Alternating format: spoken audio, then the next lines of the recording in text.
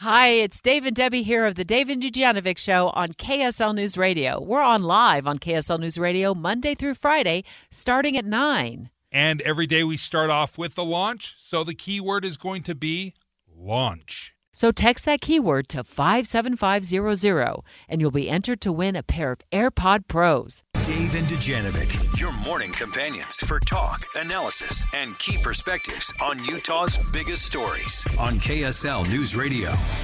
Dave and Dujanovic have inside sources. Well, the South Carolina primary sent Nikki Haley her fourth straight defeat to Donald Trump.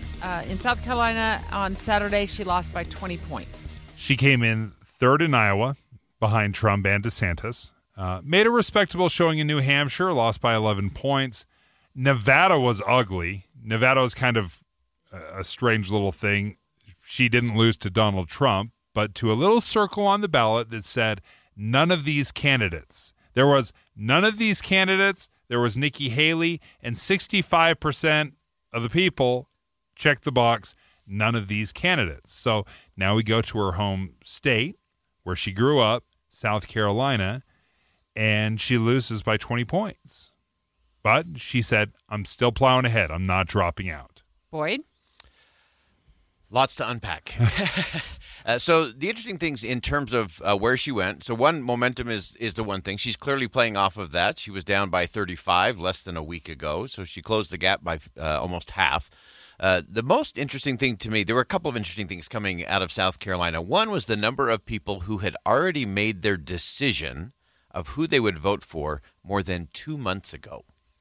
73% of the people who cast ballots in South Carolina said, I made my decision on who I'm going to vote for 2 months ago. So that's an interesting thing to look at. I think the fact that was that saying we're voting for either Haley or Trump, and it was they were done done. deal. They were done, and of course the majority of those went to the former president. Now the other interesting thing is that so if you go back to the general election in South Carolina. Donald Trump won in 2016 against Hillary Clinton with about, I think it was 56% of the vote. He won South Carolina in 2020 against Joe Biden with about the same, about 55% of the vote. So that's everybody voting. And now in a Republican primary, he only got to 59. That's an interesting story.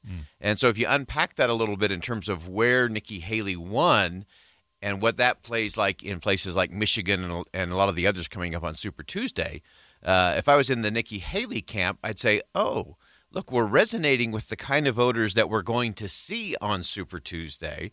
And so that's got to be part of their messaging rolling forward. And I think the other part of the message is, look, 40% is not a united party.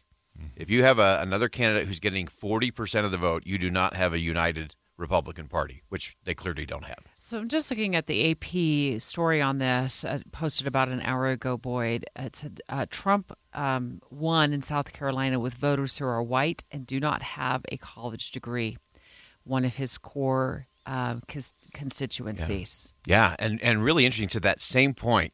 So when you ask those who cast a vote for President Trump in South Carolina over the weekend, the number one factor, why did you choose this candidate to vote for? The only thing that mattered was someone who fights for people like me. We've been having this discussion about the elites of the country and how people are tired of that. That's who showed up and voted in South Carolina. I mean, things like immigration and healthcare and the economy were in single digits. But these people are saying, I don't care about all the other stuff. I want someone who's going to fight for me. And so the former president's populist grievance message is continuing to play with that base voter there. And that's a really fascinating thing because we know the American people ultimately would love to have, regardless of party, they would love a smart fighter in the White House. But what they really hate is smart wimps, especially elite smart wimps, which political consultants tend to turn candidates into. And in the absence of a smart fighter, the American people will take just a fighter. They'll take a dumb fighter. They'll take a populist fighter because they want to know someone's fighting for them. And that is clearly what played out in South Carolina over the weekend. 20 points is a blowout, no question. But Nikki Haley still got over 300,000 votes. So is that the silver lining? Is you're still, I don't know, there's no second place in this race, but what can she build on with 300,000 votes? Yeah, so 40% of the party, again, I think that will be one thing she'll play off of. I think the other thing that she's going to play off of is, look, you've got two potential candidates, and even if you just take the one potential candidate in the former president, it's one thing to win a primary in the spring. But to your point, Dave, there is no second place in the fall. You either win the general election or you don't. And every single poll shows right now that the Biden-Trump matchup is pretty much a dead heat. The Nikki Haley-Joe Biden matchup, Haley's winning by double digits. It's a blowout. And so I think you'll hear the Haley campaign making more of that look, you can win all you want in the spring. That's lovely, but it doesn't mean anything if you can't win on the first Tuesday of November. So I think you'll hear that as part of their silver lining message as they move towards Super Tuesday. What is the biggest problem Republicans have with Nikki Haley then? That's a great question. And I think part of it is just the party. And I think you do have the establishment of the party. And here, this is the other very interesting twist, because the former president ran as the outsider in 2016. Not Washington, not politics, not elite guy.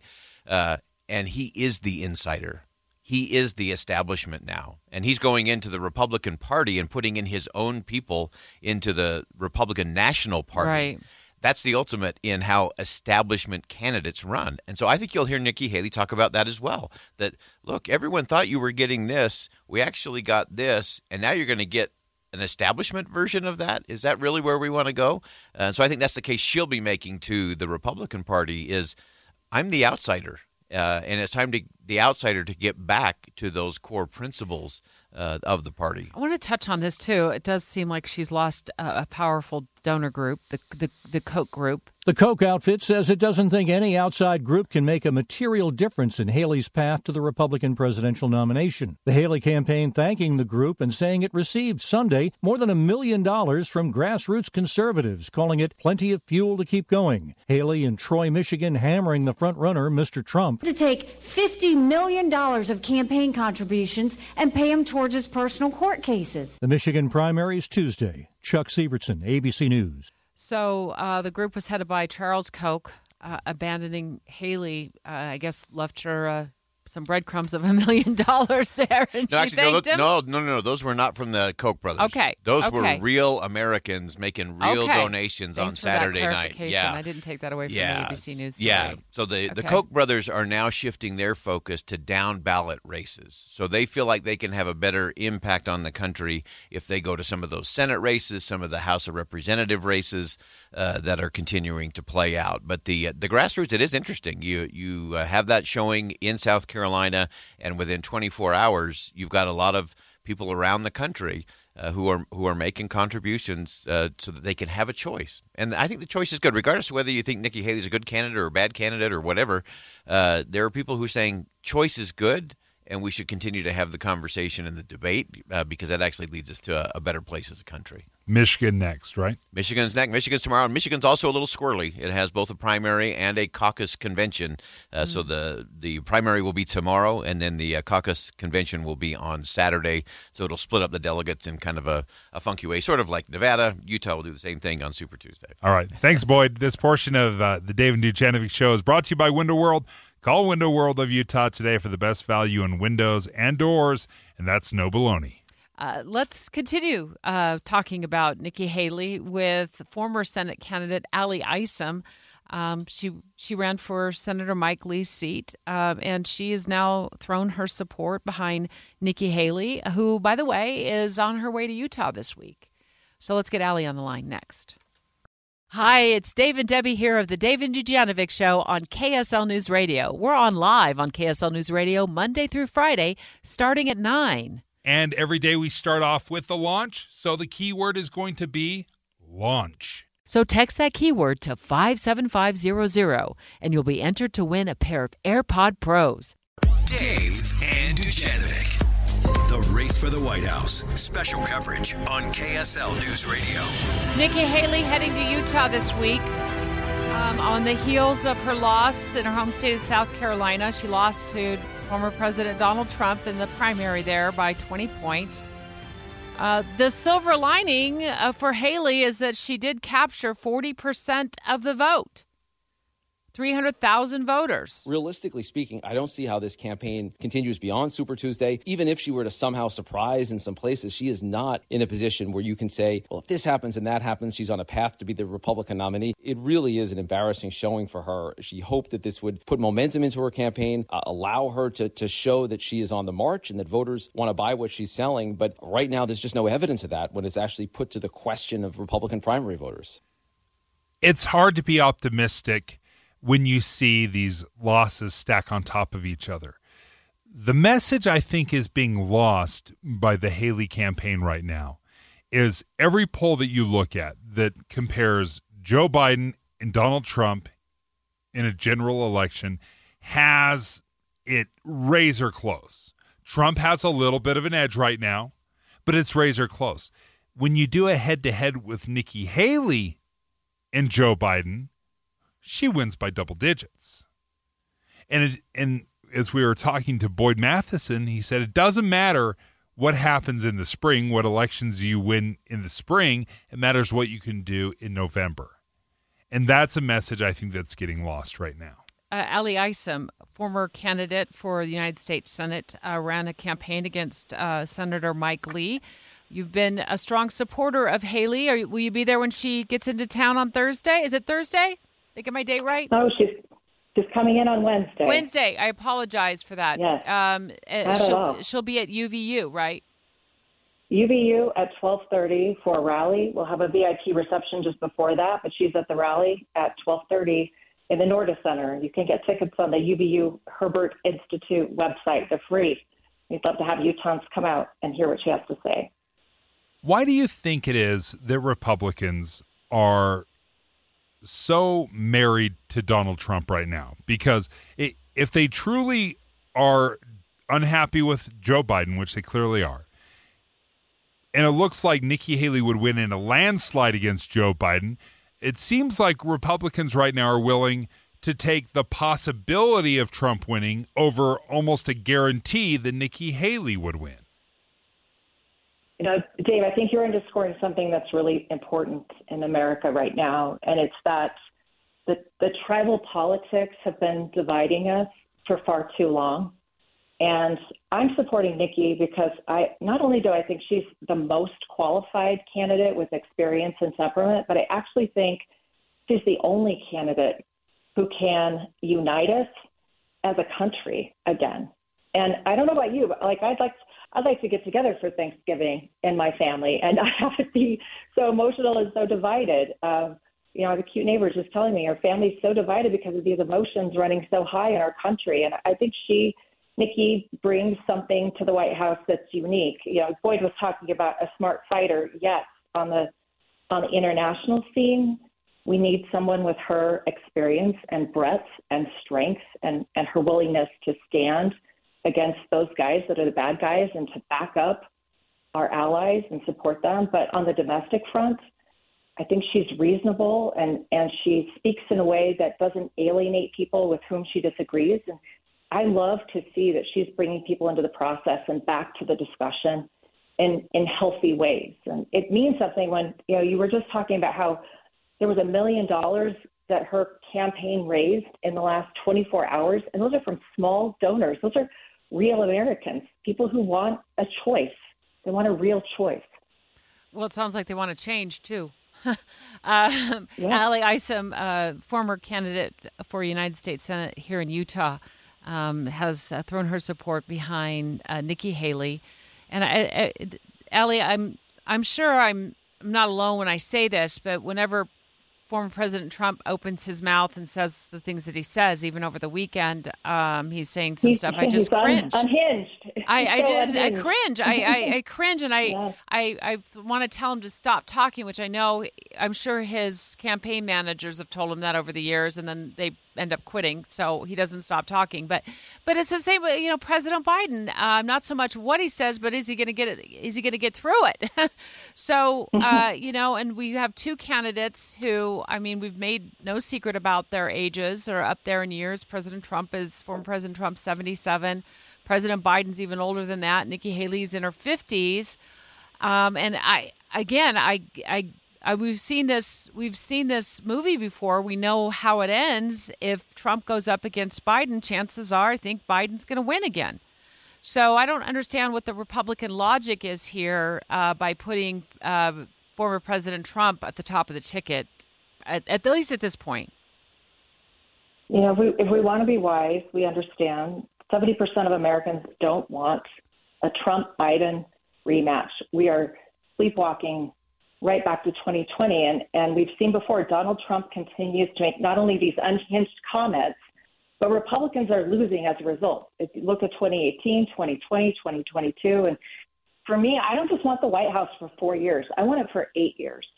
I want stability and reason and, normal back in my country. And that's what I think Nikki brings, that new generation of leadership and returns us back to the way that words matter in public policy and in public dialogue. We've seen a difference in the way that Nikki Haley is talking about Donald Trump now.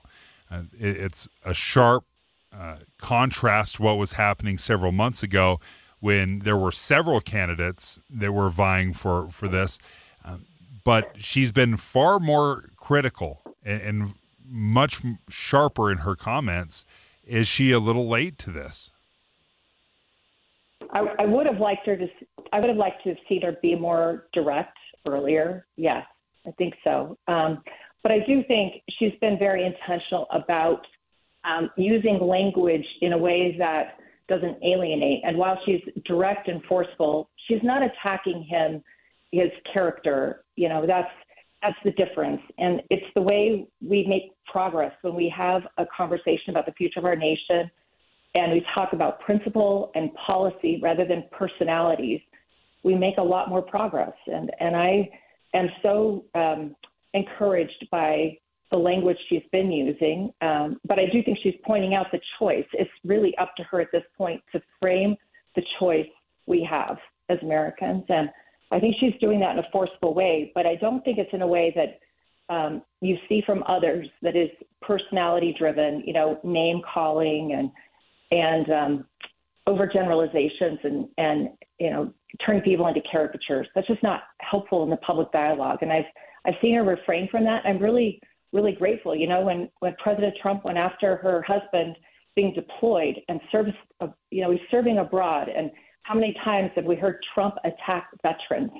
I mean, that's just not right. That is unhinged and inappropriate. And she could have said a lot of things. I'm sure the emotions were running really high, but she remained collected and called it out and said that is certainly not okay. And here's what she has to offer instead. And I think that's what's really important. It's not just about tearing other people down. You have to remember, 11 months ago, she was at 2% in the polls, 13 candidates in the race. She was just trying to get the media to pay attention. The media love Trump because he makes such a great story. There's so much clickbait in headlines with his name. And it's a hard thing to go up against. So I have tons of respect for her for hanging in there and understanding the conversation matters. We want a choice. And she's come such a long way. And you've got to give her credit for the momentum she's built and the people she's bringing back to the table, back to politics, back to the polls. It will be fascinating to hear what her message is for Utahns. She'll be here on Wednesday, 12:30. She'll be speaking at UVU. There are still tickets available. Thank you, Ally Isom, for joining us. Yeah, we will be following that as well with our team of reporters and producers. We've got a busy week stacking up. We've got Nikki Haley visiting Utah Valley University. As Dave said, tickets are still available. Dave and I are taking our show on the road from 9 to noon tomorrow. We will be in the Power District, which is right around where the Fair Park is. This is where the new Major League Baseball stadium has been proposed, and that we're Utah taxpayers will be asked to spend $1 billion in public funds to build that stadium, own that stadium, and then hopefully we get a ball team. A little cart before the horse. However, we will be there live tomorrow with all kinds of different angles. We're going to look at housing values now, what the projections are in that area. People will even be able to afford to buy a house in that area, what the plans are for new housing, new development, and traffic as well, and also how these taxes that are going to be collected. We're going to speak to a tax expert. Will be allocated and spent. So full coverage, busy week ahead right here at KSL News Radio. Also this week, wrapping up the 2024 general session of the Utah State Legislature. So next, we're going to go live to Capitol Hill to find out what is left on tap and if lawmakers will get that funding through for these sports arenas next.